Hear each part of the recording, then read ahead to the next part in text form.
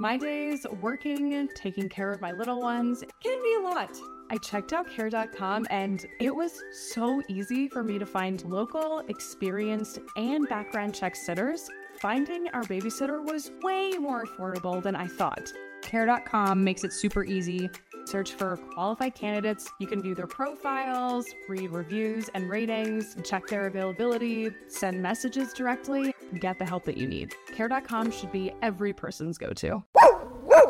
You hear that? Your dog knows. Spring is coming sooner than you think. Dog walks, dog parks, playing fetch, all the stuff your dog loves to do with you. But the warmer weather also means that fleas and ticks are coming back. Fleas and ticks are in the grass, in the woods, and even on their dog friends. Fleas are an itchy nuisance, can easily get into your home, furniture, and beds, which can be terrible. Ticks are even worse. They're hard to spot, but can carry disease and get your dog really sick. PetMeds has your furry friend protected with the best products to prevent flea and ticks all year long. PetMeds pharmacists connect directly with your vet to save you time and deliver the best products for your pet. PetMeds offers low prices on all flea and tick meds, including NexGard, Simparica, and more. And PetMeds AutoShip helps you save even more with additional discounts on regular shipments of pet meds, dog food, and other high-quality supplies.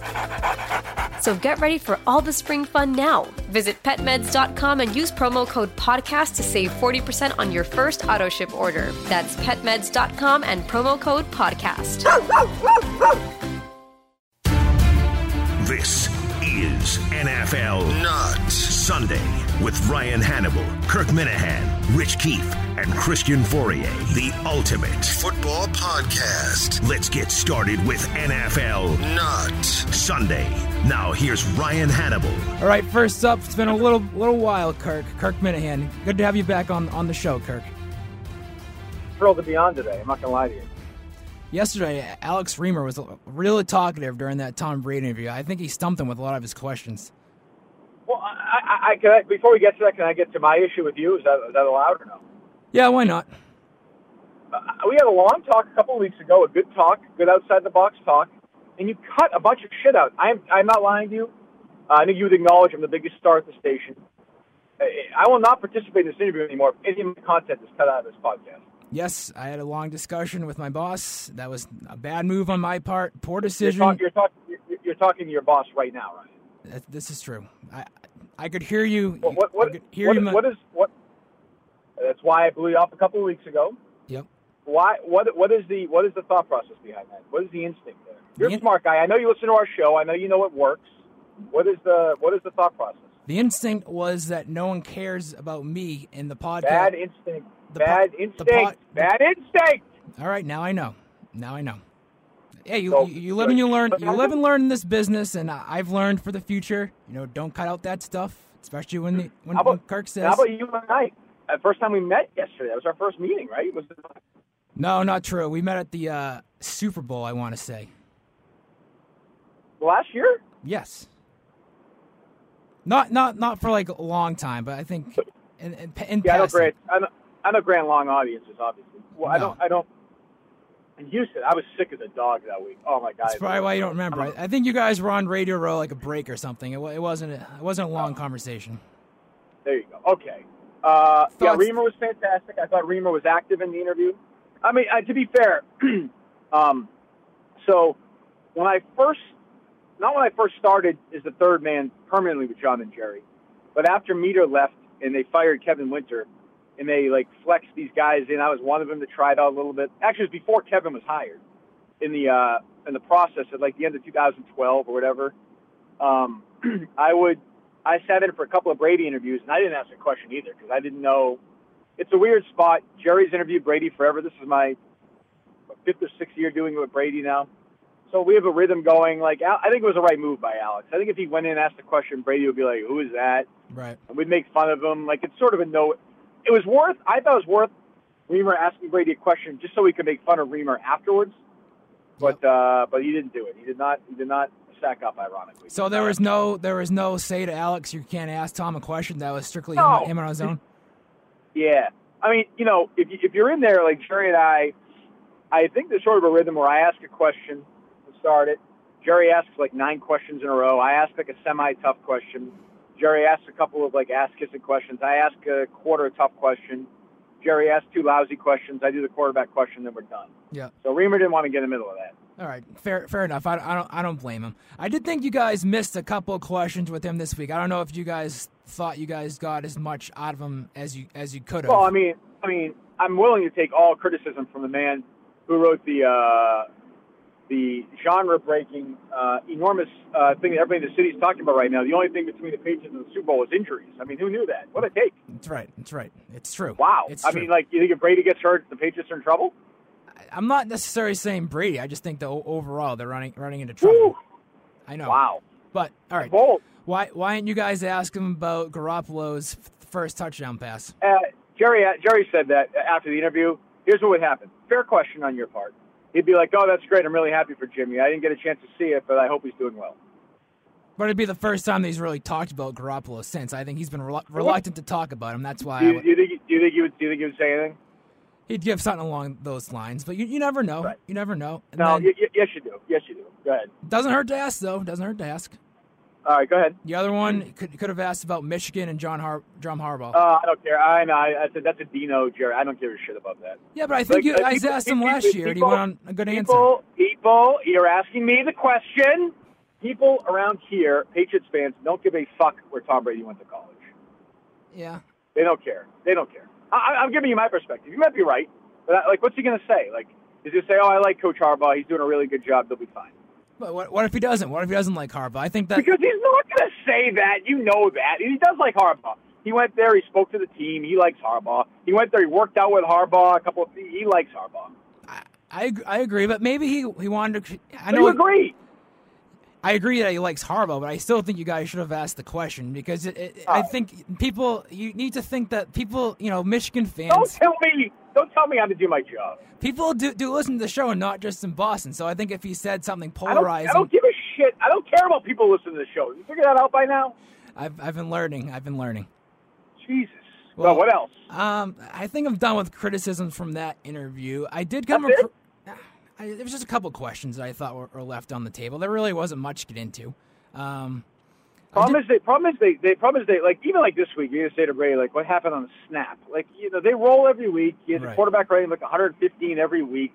Are they going to beat Buffalo by 25 points? He's going to throw 3 touchdowns. We're going to do the same thing on Monday. I mean, every week I think, because, I've done this.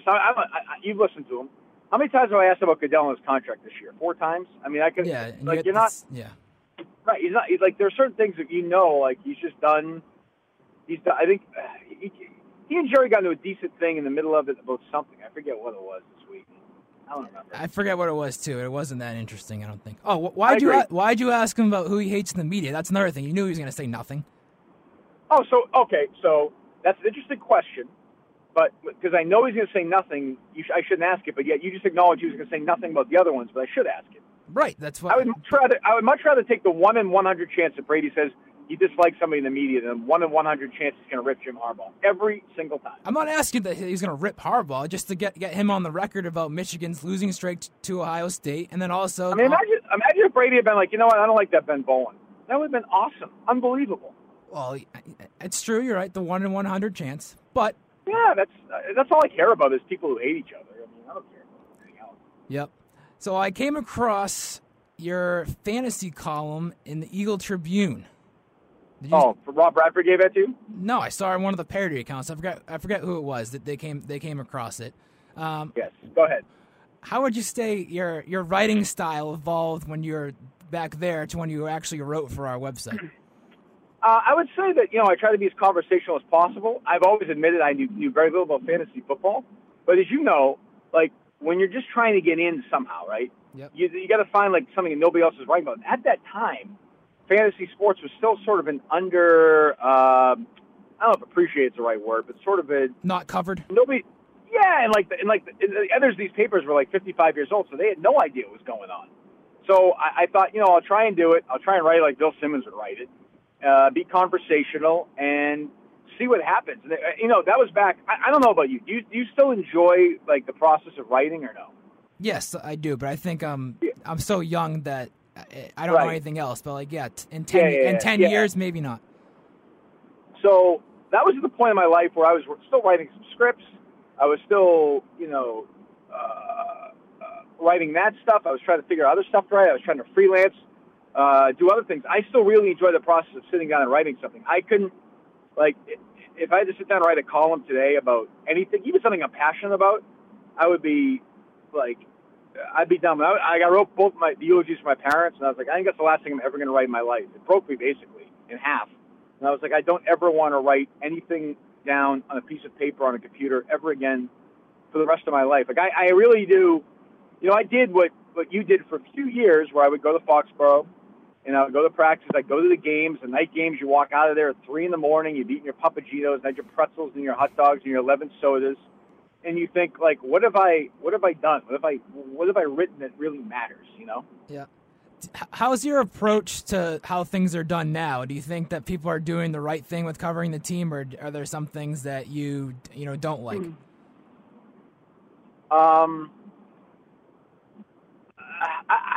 think the Patriots beat is the toughest beat, and that, like, I don't know where. First of all, the access is so non-existent. Yep. Really. I mean, really. And they're so good that I don't know where the criticism is. Like, with the Red Sox beat writers, obviously you shit on them because P. defends David Price, or the beat writers defend John Farrell, where you can have a real conversation. Where with the Patriots, like, I don't know, where's the like, what are you going to criticize? Like, I don't know what's the big thing a beat writer should be banging. Like, if Rob sat you down and said, you know what, Ryan, I want you to write 750 words right now, shitting on something involving the Patriots with the team, what would you do? No, I agree. I think I phrased the question wrong. Like, the way that what people write, like the way that these people approach games and what comes out of Gillette Stadium after games. Yeah, I don't. When you guys are tweeting out shit during the game, like actual game stuff, like a touchdown or like somebody, like a 26-yard play, I'm like, you have to realize, if people care enough to be following you guys on Twitter, they're watching the games. Like, enough with that on Twitter. I would also say to you guys, stay off during the game. Like, you got an injury update, fantastic. But other than that, fucking leave me alone. So what was your approach down there then? My approach was always, with those with the Patriots, I would go in the opposing locker room. That was always. I did my that this thing. week. Carr and I were the only people over there. Like, I never understood, like, you'd be sitting around with 35 people waiting to talk to Danny Woodhead. And I'd be Patrick Chung, and I would say, well, you have guys over there, Cromartie. This is when the Jets and the Patriots were sort of in that thing. You had Cromartie, you had Bart Scott, then you played Baltimore. You had, like, I would go, I'd travel, like, before the AFC Championship game. I went to Baltimore. You try and talk to Suggs, and you try and talk to Pollard, and they're playing the Jets. You try and talk to Cromartie. You try and talk to Revis. Because the other teams can talk. The Patriots can't talk. Right. This week, but you find it. A situation during the game where there's a fight, what's his face this week? McCain. Stills, yeah. Carr and I talked to Stills, McCain, right. and Landry, and right. it was, to me, it was a no-brainer. Right. Stills, I'm sure he got much. Stills said that he'd gotten Brady's head. I mean, not really, but he kind of said maybe he did. Like, I'm not sure it's the most interesting thing in the world, but I understand that if you do a headline, Stills, I got in Brady's head, that's going to get clicked. That, Chung, quote, the defense is coming around, no one's going to read it. Exactly. So that was my, I should say it was always my attitude, but it became, I began to understand that's what got read. And you do it long enough, and I feel like that's where, if you work for a website, you have a big lead over people who work for newspapers. Because people who work for newspapers sometimes don't even know, don't even care what gets read or what clicks are. I always knew, and I think it's helped me in radio, honestly, I know what gets read and what gets consumed. You develop an instinct for it. And that's I think it served me well. But yeah, that was always my attitude. I would never be at a Belichick press conference after the game. That to me is, except for my friend Steve Sanchez, who's going to join the show Friday. Yes. But you would have, yes. But you have people who go in there. Like, I don't think I've ever seen you ask Belichick a question in the post-game press conference. I could be wrong. Waste of time. Never. Told you. It feels like to me is like, hey, look at me. I'm going to ask Belichick a question. Well, that's what I was going to ask you. Do you think these guys that go to the Belichick press conference just want to hear their voice heard on fifth quarter almost? I don't know. But they're like guys like Reese is like, I don't think Reese is doing that. He's in there. Like, I think Corin asks some questions sometimes, but I do think I read a lot of these stories after the games, and I just kind of think, why are you writing this? What are you writing this for? That's if I was Art Martone or Rob. And to Rob's credit, I think he understands it to some extent. Or these other guys, I'd say Joe Sullivan. And Joe Sullivan isn't a fucking clue, obviously. He's a moron. But I'd say, who are you writing this for? Who are you writing this for? Are you writing it for yourself? Are you writing it so Twitter can say that you're smart and informed? Or are you writing it so people will read it? Yep. And if the answer's not C, then get the fuck out of here. I agree. I think it's sort of, it's as a journalist, it's not the greatest feeling in the world to be writing all for clicks, but at the same time, that's what pays the bills and what makes the company money is clicks. So you kind of have to toe the line. But for every clickbaity story you write, you can write a feature about Nate Solder or whatever. So I just think that these people don't really. Yeah, I mean, that girl, that lady wrote a story of Nate Solder this week. Yeah, Nora Princiotti. Yes. Yeah, I'm sure it was very good. I mean, it's a terrible. Not a terrible story, I should say that, because it seems like that family's got a lot of heart, and in a lot of ways it's inspirational. But it's a very tragic situation they find themselves in.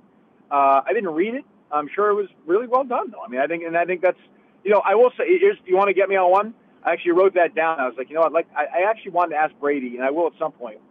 Like, do you ever find yourself, just as a human being, as a father, if Solder does something that pisses you off, before you yell at him do you ever think of him as a person? You know what I'm saying? Yeah. Like, do you ever say to him, like, why, oh, you know what? I get it. I get it. I got kids. I can't even imagine. Obviously, he's not into it 100%. Who would be? I'm going to give him a pass on this one. If he was Karras, say, right, would you give him more of a pass? Right. I should have asked that. That, I think, is a good question. Well, you can save that. I think that's not really a timely question. I think, honestly, that's one of the things that Brady might actually get into and actually give a long, in-depth, good answer. Maybe. Yeah, we had Solder and his wife and Hunter. Is that right? I'm sorry. Hudson. Hudson. I'm sorry. Jeez, Hudson. Not this year, but the year before at the Jimmy Fund. It's totally heartbreaking. But yeah, so that's one I should file away. But, I'm sorry. Go ahead. I asked Ken Laird when he was on the podcast, who was Kerosene Ken Laird. Yeah, Kerosene Ken Laird, who is his favorite Friday football guest has been this year on Kirk and Callan. I didn't hear this. I have a feeling without knowing. Ken will occasionally disagree with me, obviously. We've had many battles. Yep. But I would say the only answer is the star of the Comcast postgame show, Charles R. Weiss. You'd be correct. 87. Yes. Wouldn't you agree? Absolutely. Well, until this week. Until now. Until this week. Sure. What do you guys have planned for Friday for Steve? Well, the thing I like about Steve, do you know Steve at all or no? Not really.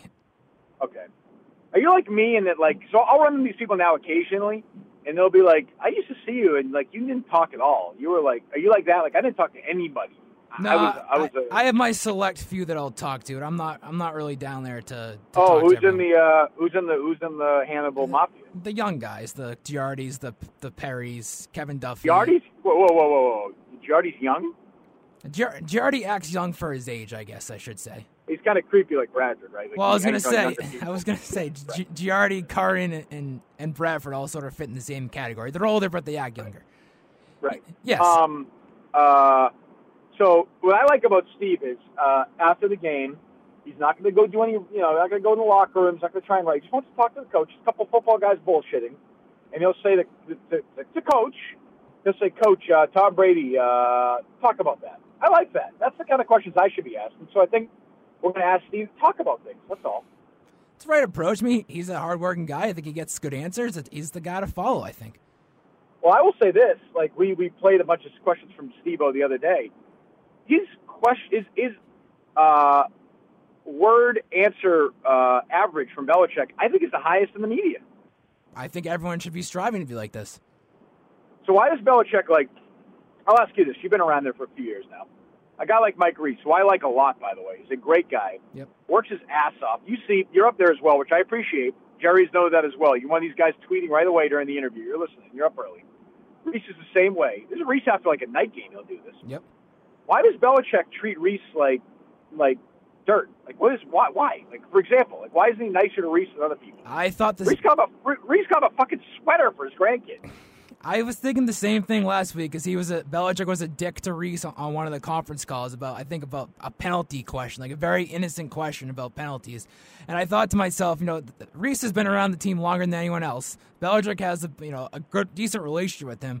So why, go to work every day and just get shit on like that? Why wouldn't you ever fight back? But to me, what's the value in sort of, showing your displeasure? Like, what would that get you? Oh, no. From Mike's angle, you mean? Yeah. Oh, nothing. No, zero. No. Yeah, no, zero from Mike's angle. I get that. I mean, you might want to blow off some steam once in a while, but I just look at it from like Belichick doesn't have to give away the state secrets to Reese. I get that, but he's a good guy. He worked hard. Clearly, I would say his coverage has been favorable, which it's hard to argue over the last 17 years. But why does Belichick just do that to prove a point to everyone else? If I'm a dick to him, I'll be a dick to you. Maybe. I don't know. I think that's part of it. He did the same thing with Karen Garrigan after the game about the Brady taking out early question. So, I mean, he could have very easily just said, no. But I think, to me, Belichick went on that rant to prove a point about, just how his thoughts are on the subject. So sometimes when Belichick is a dick, maybe there's a back tone to it for his true feelings towards something else, regardless of the question. Right. Who are your favorites down there when you cover the team? Were you kind of a stay in your own? You didn't talk to anyone? I got to know Karin at that point. Giardi a little bit. Karin. I actually liked Mary Paletti a lot. She was on Quick Slants with Tom Wade. 6, 7, 8 years ago, whatever it was. Trags was around there. Who else was kicking? I mean, it was kind of like. I didn't really. Jeff Howe I like Jeff. It was sort of, but I didn't. I really totally skated my own lane. I would go. I was on the third floor. I was on the. I was on the floor where the food is. Oh, so we got upgraded then. We're up top now. Yeah. Oh yeah. No, I was a third class citizen, and I'm not gonna lie to you. I was I was already doing weekends. I was I can't get out of this fucking fast enough. If I'm doing this in 15 years. I'll jump off a bridge. I didn't want to do it, and it motivated me to do it. But I mean, it just wasn't for me. Some people can do it. I love Karen. And I've got, not close to her, but she's, been very nice to me in the past year or so, and she's had her stuff as well, and I really like her. But you have to be a different kind of person to be a beat writer. You just do. Football is a lot different than baseball. I don't know how Rob does it. Oh God, yeah. But Rob doesn't have to do it the way he does it. Rob chooses to do this. Rob could have his own schedule and work 30 games a year. Nobody would say anything to him. Nobody. He chooses. Guys like Ian, and even I hate Pete Abe, but guys like Pete Abe, this is their choice. Capardo, Silverman, they don't choose that. They have to do it. Rob doesn't have to do it. Rob is a man who has accomplished some things. He discovered me, and is that the most accomplished he's ever? The biggest accomplishment? Well, I mean, if you're him, do you think he brings that up in contract negotiations? I would. And he is a guy who is creating parody Twitter accounts. A grown man is creating Ken Laird parody Twitter accounts that has 7 followers. I mean, that is the work. If he turned out to a serial killer and they did one of these Dateline episodes, that'd be one of those things where you said, you know what, at the time I should have realized he's lost his fucking mind. We can all agree on that. No, I want one more thing. By the way, this is all staying, correct? Absolutely, yes. I want your, forget the quality of the podcast, because I know I want your Ryan Hannibal scorecard, Mutt versus Bradford. Ooh. See, I was 10-9 Mutt. 10-9 Mutt? Yeah, Rob seemed a little rattled. I'm going the opposite. I thought Mutt was rattled. Oh, there we go. First of all, I don't know how you let them go for an hour and a half. After 45 minutes, I was like, there's 45 more minutes to this. Nothing makes me happier than 2 morons fighting with each other about nothing. That's my favorite thing in the world. And what exactly got resolved? Nothing. The show's at 9 o'clock instead of 8 o'clock? Absolutely nothing. Absolutely nothing. I did think that was... It showed how sensitive Mutt was with the whole page and a half of notes. Oh, it's just how prepared he is. Yeah, but you have to think about all this stuff. It can't just come to you in your head. Hold on. Hold on. To be fair, though, your boss spent an hour and a half before that in another podcast talking about it. Yes, but that's the thing that I think Mutt doesn't understand. He didn't come into that podcast wanting to rip Mutt and talk about Mutt. That just came up. Oh, bullshit. But what was Rob supposed to do? Stop the podcast and call Mutt up and say, come down from Chelmsford, we're talking about you? No, but Rob went in with this Nick Fryer, right? Yep. Nick Fryer, they went in there, and Rob's like, oh, we're going to talk about the GM meetings, but it just turned into that's bullshit. You're not buying that. Rob went in with he wanted to talk about the Huntsville show. I don't think so. Like, I could Ryan, come on. Why would he have Nick Fryer in to do that then?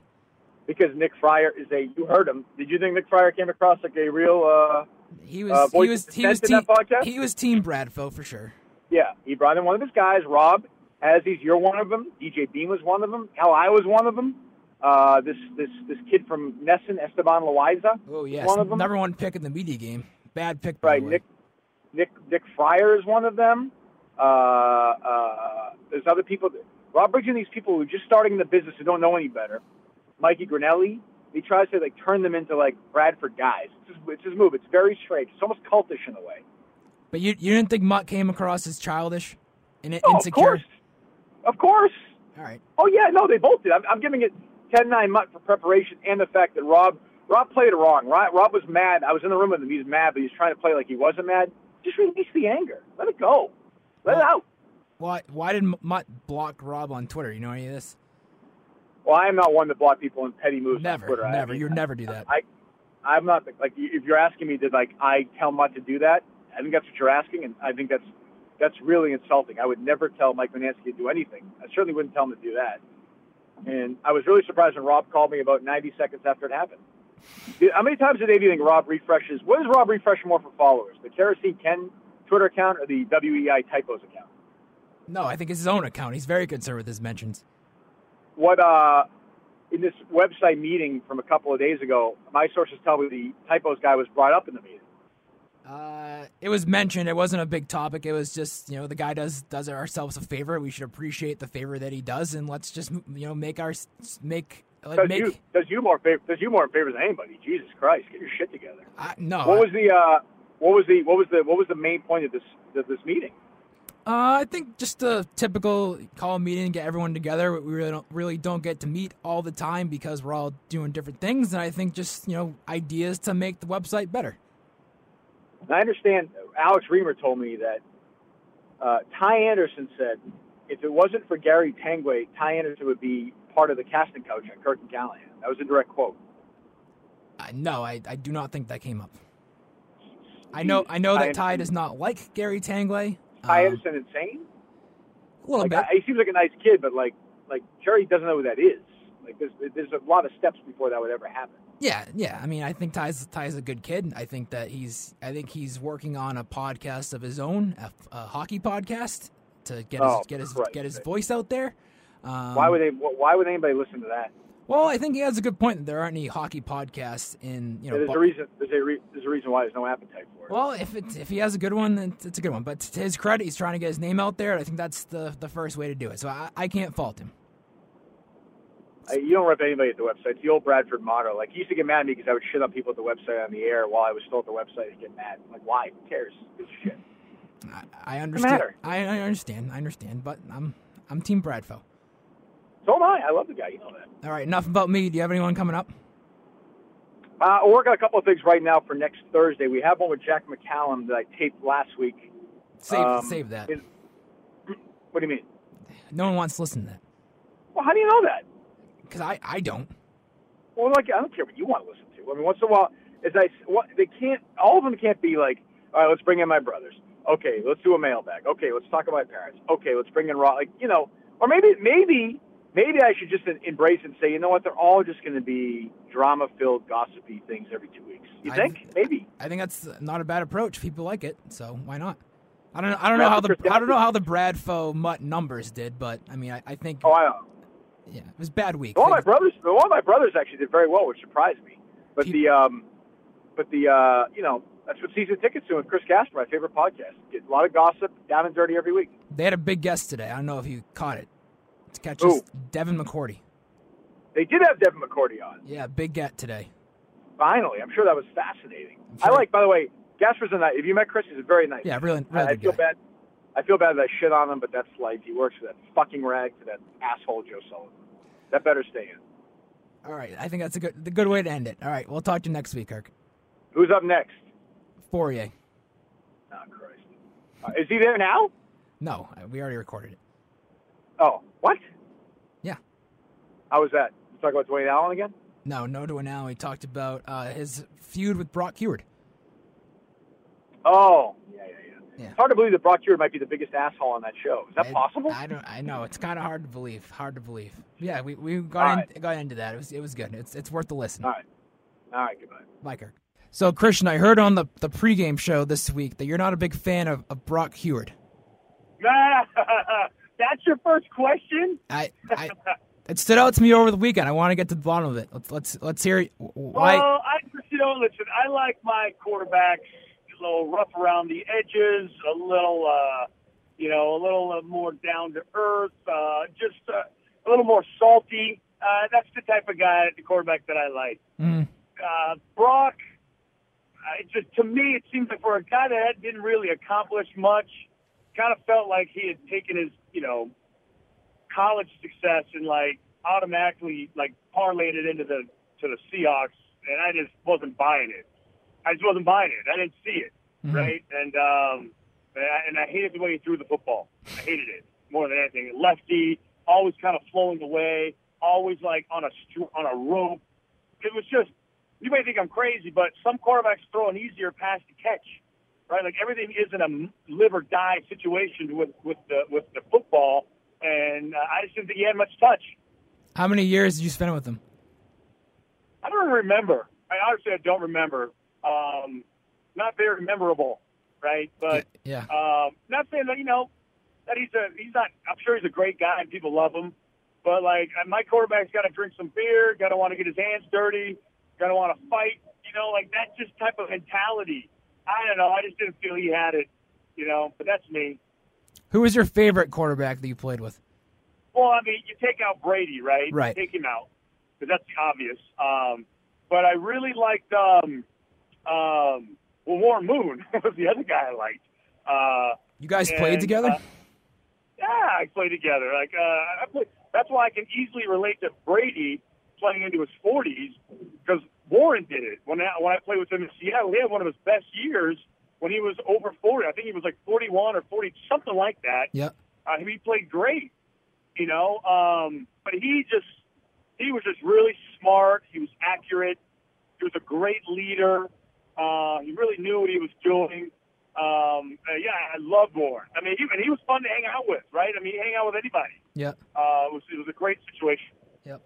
Patrick Chung on the afternoon show yesterday said that Malcolm Butler talks the most trash on the field on the Patriots. Who was the teammate of yours that talked the most trash? Oh, man. I don't really know. I can't put a finger on it exactly who it is because you should have warned me with this one. I could have given you an answer. Anyone that talked trash. Yeah, I can't even remember. You know what I thought was always crazy? He didn't necessarily. John Randall. Yeah. Played with John Randall also. I forgot all about this. He was insane. And even when he would warm up in the locker room, he'd paint his face and, he'd go into the sauna and he'd get a good lather in the sauna and he'd be doing his hand movements and then I would just watch him while he was on defense. He was constantly talking. I don't even know if he was even when the team was in the huddle, he was talking. I don't know who he was talking to, but he would just be yapping away the entire time. The quietest guy easily was Walter Jones, Hall of Fame, left tackle, never said a damn word. Never, ever, ever. Even when you were doing combo blocks with him and you needed some sort of verbal agreement, he wouldn't say anything. Yeah. He just nothing. And I remember complaining about it. They're like, dude, you have to say okay or something. And it got to the point where I knew if I was on his side blocking or doing some sort of combo block that I would just have to know. I would just have to see it like he saw it. And that's the only way we could work together. Isn't that weird for offensive linemen? Aren't they usually the crazy loud ones? Well, it's funny, some of them are just the nature of the position kind of leads you to believe that they're the most wild of the group. He wasn't. For the most part, he was a pacifist, man. He wasn't he was aggressive when he needed to be. And he was really quiet and just, soft spoken. he had a really funny chuckle. But other than that, he didn't say anything. I want to ask you one question about the Patriots at a long term. Who is the player you think they can least afford to lose besides Tom Brady and Rob Gronkowski? Oh, God. All right. It's tough. The guy that they can least afford. Why? Well, listen, I like my quarterbacks a little rough around the edges, a little more down to earth, just a little more salty. That's the type of guy, the quarterback that I like. Brock, to me, it seems like for a guy that didn't really accomplish much, kind of felt like he had taken his, college success and automatically parlayed it into the Seahawks, and I just wasn't buying it. I didn't see it, right? And I hated the way he threw the football. I hated it more than anything. Lefty, always kind of flowing away, always on a rope. It was just, you may think I'm crazy, but some quarterbacks throw an easier pass to catch, right? Everything isn't a live or die situation with the football, and I just didn't think he had much touch. How many years did you spend with him? I don't remember. I don't remember. Not very memorable, right? But yeah. Not saying that that he's not. I'm sure he's a great guy and people love him. But my quarterback's got to drink some beer, got to want to get his hands dirty, got to want to fight. That just type of mentality. I don't know. I just didn't feel he had it. But that's me. Who was your favorite quarterback that you played with? Well, you take out Brady, right? Right. Take him out because that's obvious. But I really liked Warren Moon was the other guy I liked. You guys played together? Yeah, I played together. That's why I can easily relate to Brady playing into his 40s because Warren did it. When I played with him in Seattle, he had one of his best years when he was over 40. I think he was 41 or 40, something like that. Yep. He played great, but he was just really smart. He was accurate. He was a great leader. He really knew what he was doing. I loved Warren. He was fun to hang out with, right? He hang out with anybody. Yeah. It was a great situation. Yep. Patrick Chung on the afternoon show yesterday said that Malcolm Butler talks the most trash on the field on the Patriots. Who was the teammate of yours that talked the most trash? Oh, man. I don't really know. I can't put a finger on it exactly who it is because you should have warned me with this one. I could have given you an answer. Anyone that talked trash. Yeah, I can't even remember. You know what I thought was always crazy? He didn't necessarily. John Randall. Yeah. Played with John Randall also. I forgot all about this. He was insane. And even when he would warm up in the locker room, he'd paint his face and he'd go into the sauna and he'd get a good lather in the sauna and he'd be doing his hand movements and then I would just watch him while he was on defense. He was constantly talking. All right, Rich, we're asking everybody this week, who on the Patriots would you least afford to lose, not including Tom Brady and Rob Gronkowski? It's a really tough question, only because I think they could overcome any other injury. We've seen so many. The fact that they've made it this far and look as good as they are, and they're the favorite without Edelman and Hightower, who I think probably would have been my answers. Before, if you asked me this question at the beginning of the year, the same one, I'd probably put those guys. So I think even though Gilmore has looked a lot better the last few weeks, I want to go with Malcolm Butler just because I think he's the next best player. I know he's been kind of up and down this year, but I think if you just took him out completely, Gilmore, Batamosi, who's looked decent when he's been given the opportunity. Jonathan Jones is good, but I think you just need all those guys. You need as many good corners as possible, especially if you're talking about playing the Steelers or whatever offense comes out of the NFC. So now, even with saying that, if Butler got hurt, I think they could overcome it, but I just think he's probably the next best player, so I'd put him down. I'm going the other side of the ball. Danny Amendola. Really? Sneaky tough.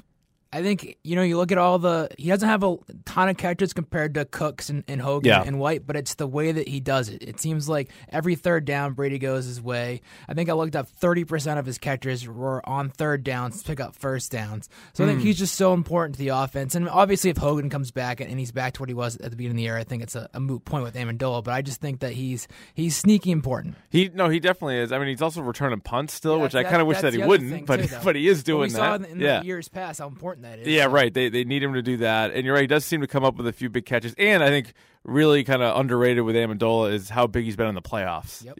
Over his career with the Patriots, he might be real quiet. The numbers in the regular season don't jump out at you.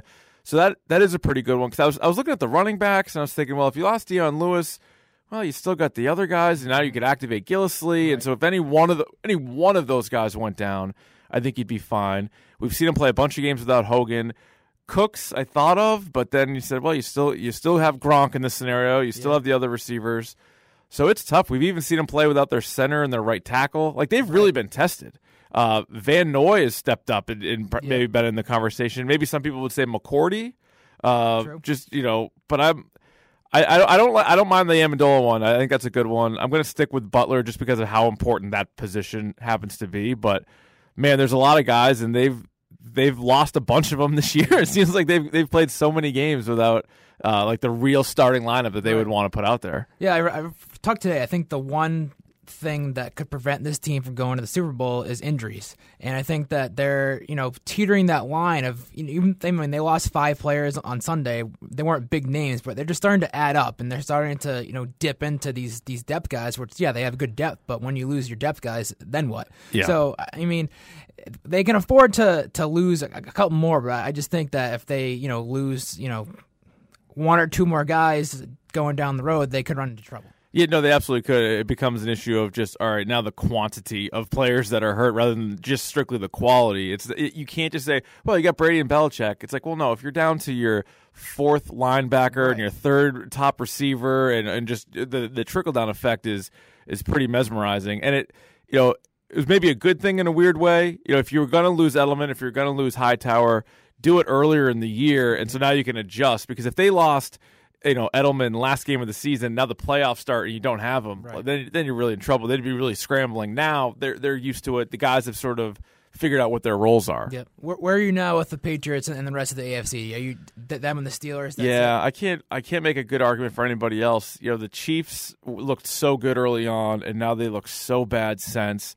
I don't like anybody in the South. Yep. Like, I know the Jaguars' defense, like, the numbers are good, and they are good. The defense is good, but it's still Blake Bortles. Yep. Tennessee's not ready. The rest of the AFC East is bad. The North, with really the exception of the Steelers, is bad. So it's funny because the NFC might be 5 deep, maybe 6 deep, and the AFC is definitely like, if it was anybody other than New England or Pittsburgh, I'd be shocked going to the Super Bowl. Oh, absolutely. Yeah. And you look at the numbers that the Patriots go up against the Steelers, and they've won 4 straight games. They crush them. 5 out of the last 6. And I think I looked up, going back to 2007, Brady has thrown 25 touchdowns, passes to no interceptions against the Steelers, something crazy like that. He kills them. It's similar to like the Jack Del Rio stats. Yes. Like, he just absolutely dominates the Steelers, and that's why everybody say, the game week 15, the winner will have home field. And, that's nice, but it doesn't really seem to matter for the Patriots. They seem to own the Steelers. But on the flip side, the Steelers, they need to win that game. Yeah, in New England. They would have 0 chance of coming up here. No, I agree with that. And I don't know,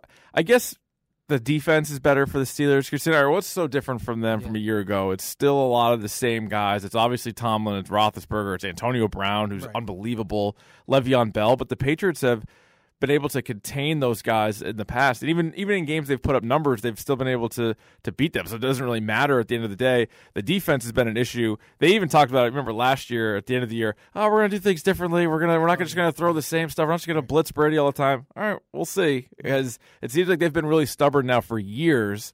They've seen the tape. They've been on the field with Brady, and yet they have not figured him out yet at all. What's your thoughts on Tomlin's style as looking ahead? Do you like it? I guess in the media, do you like it? Yeah, I mean, it's so different. Like, we're so used to 1 week at a time, and, talking up the worst team in the league. Like, they could be playing the Niners or the Browns next week, and we'd hear all about how, well, their left guard is actually, like, a lot better than you think, and their punter, all this stuff. You'd hear all about that. So Tomlin's doing it more like a fan would do it, or more like a media member would do it. And I don't think, and actually Mutt and I talked about this on the radio the other night about clearly Belichick's success you can't argue with, and it's if you compare any coach to Belichick's just better than. Like you can't find it, and so, but that doesn't mean the style is the only way that works. Right. Because we've seen other coaches, even guys from Belichick's coaching tree, try to go on and do it similar to him, and it fails. It's just not the same. So I think you have to sort of be yourself. And Tomlin's had success. Maybe he could have had more, but he's won a Super Bowl, and so yeah, we're not used to seeing coaches do that kind of thing. I mean, Rex Ryan tried it for a little bit, but that doesn't mean it's wrong. Like I think you can have success being the more cocky guy, the guy who's willing to talk about injuries, the guy who's willing to look ahead a few weeks. It's just the big takeaway I have for Tomlin is you just set yourself up to look so stupid. Yeah. Because if you're talking about the Week 15 game and then you lose Week 14, how can you possibly spin it that you weren't looking ahead and that your full attention was on that? And also in that Week 14 game, they played Baltimore. So it's not like it's a huge game. It's not like it's a layup game right. either. So that's a good point. You're setting yourself up to fail when you don't have to. And when you say you should win the Super Bowl, again, like as the head coach of the team, and now I guess he has more job security than most because the Steelers just don't fire coaches. Like they just have their coaches forever. But if you're saying you should win the Super Bowl and then you don't, like they could just throw that right back in your face. Like you told us you should win the Super Bowl. You told everybody you should. So why didn't you? And then you have to start making excuses or something. So it's just you would.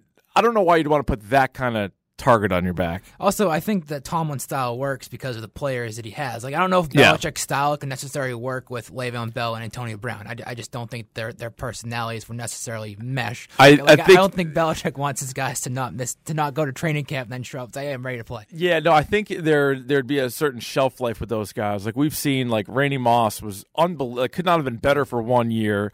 The second year, I almost cut him some slack because Brady wasn't there. Right. Then the next thing you know, he's gone. Like Corey Dillon was amazing, then gone. Like even Martellus Bennett. Now he's a sort of a side thing now because he's back with the injury. But there are players like that I think he'd be willing to bring in, but he wouldn't be with them for 10 plus years, 15 years. I don't think. Yeah. All right, 3 straight road games, which means you're in studio for 3 weeks. Yes. No more shed. No shed. We had a great shed show last week, but we're going to be back in. Yeah, 3 straight home games, including or road games, including the Monday Nighter. So I think we'll have even a bonus show on that Monday. Looking forward to Pats Dolphins 2. So squish the fish. We're going to be ready to go for that one. That's right. All right, thanks a lot, Rich. Thank you. Celebrate and save at Ashley's Anniversary Sale. With Hot Buys, your choice of colors starting at just $3.99. Ashley Sleep mattresses starting at $2.50. Plus, receive a free adjustable base with select mattress purchases. And shop top mattress brands like Stearns & Foster, Tempur-Pedic, Purple, and Beautyrest Black with 60-month special financing. Only at Ashley. Subject to credit approval. No minimum purchase required. Minimum monthly payment, down payment, tax, and delivery may be required. See store for details.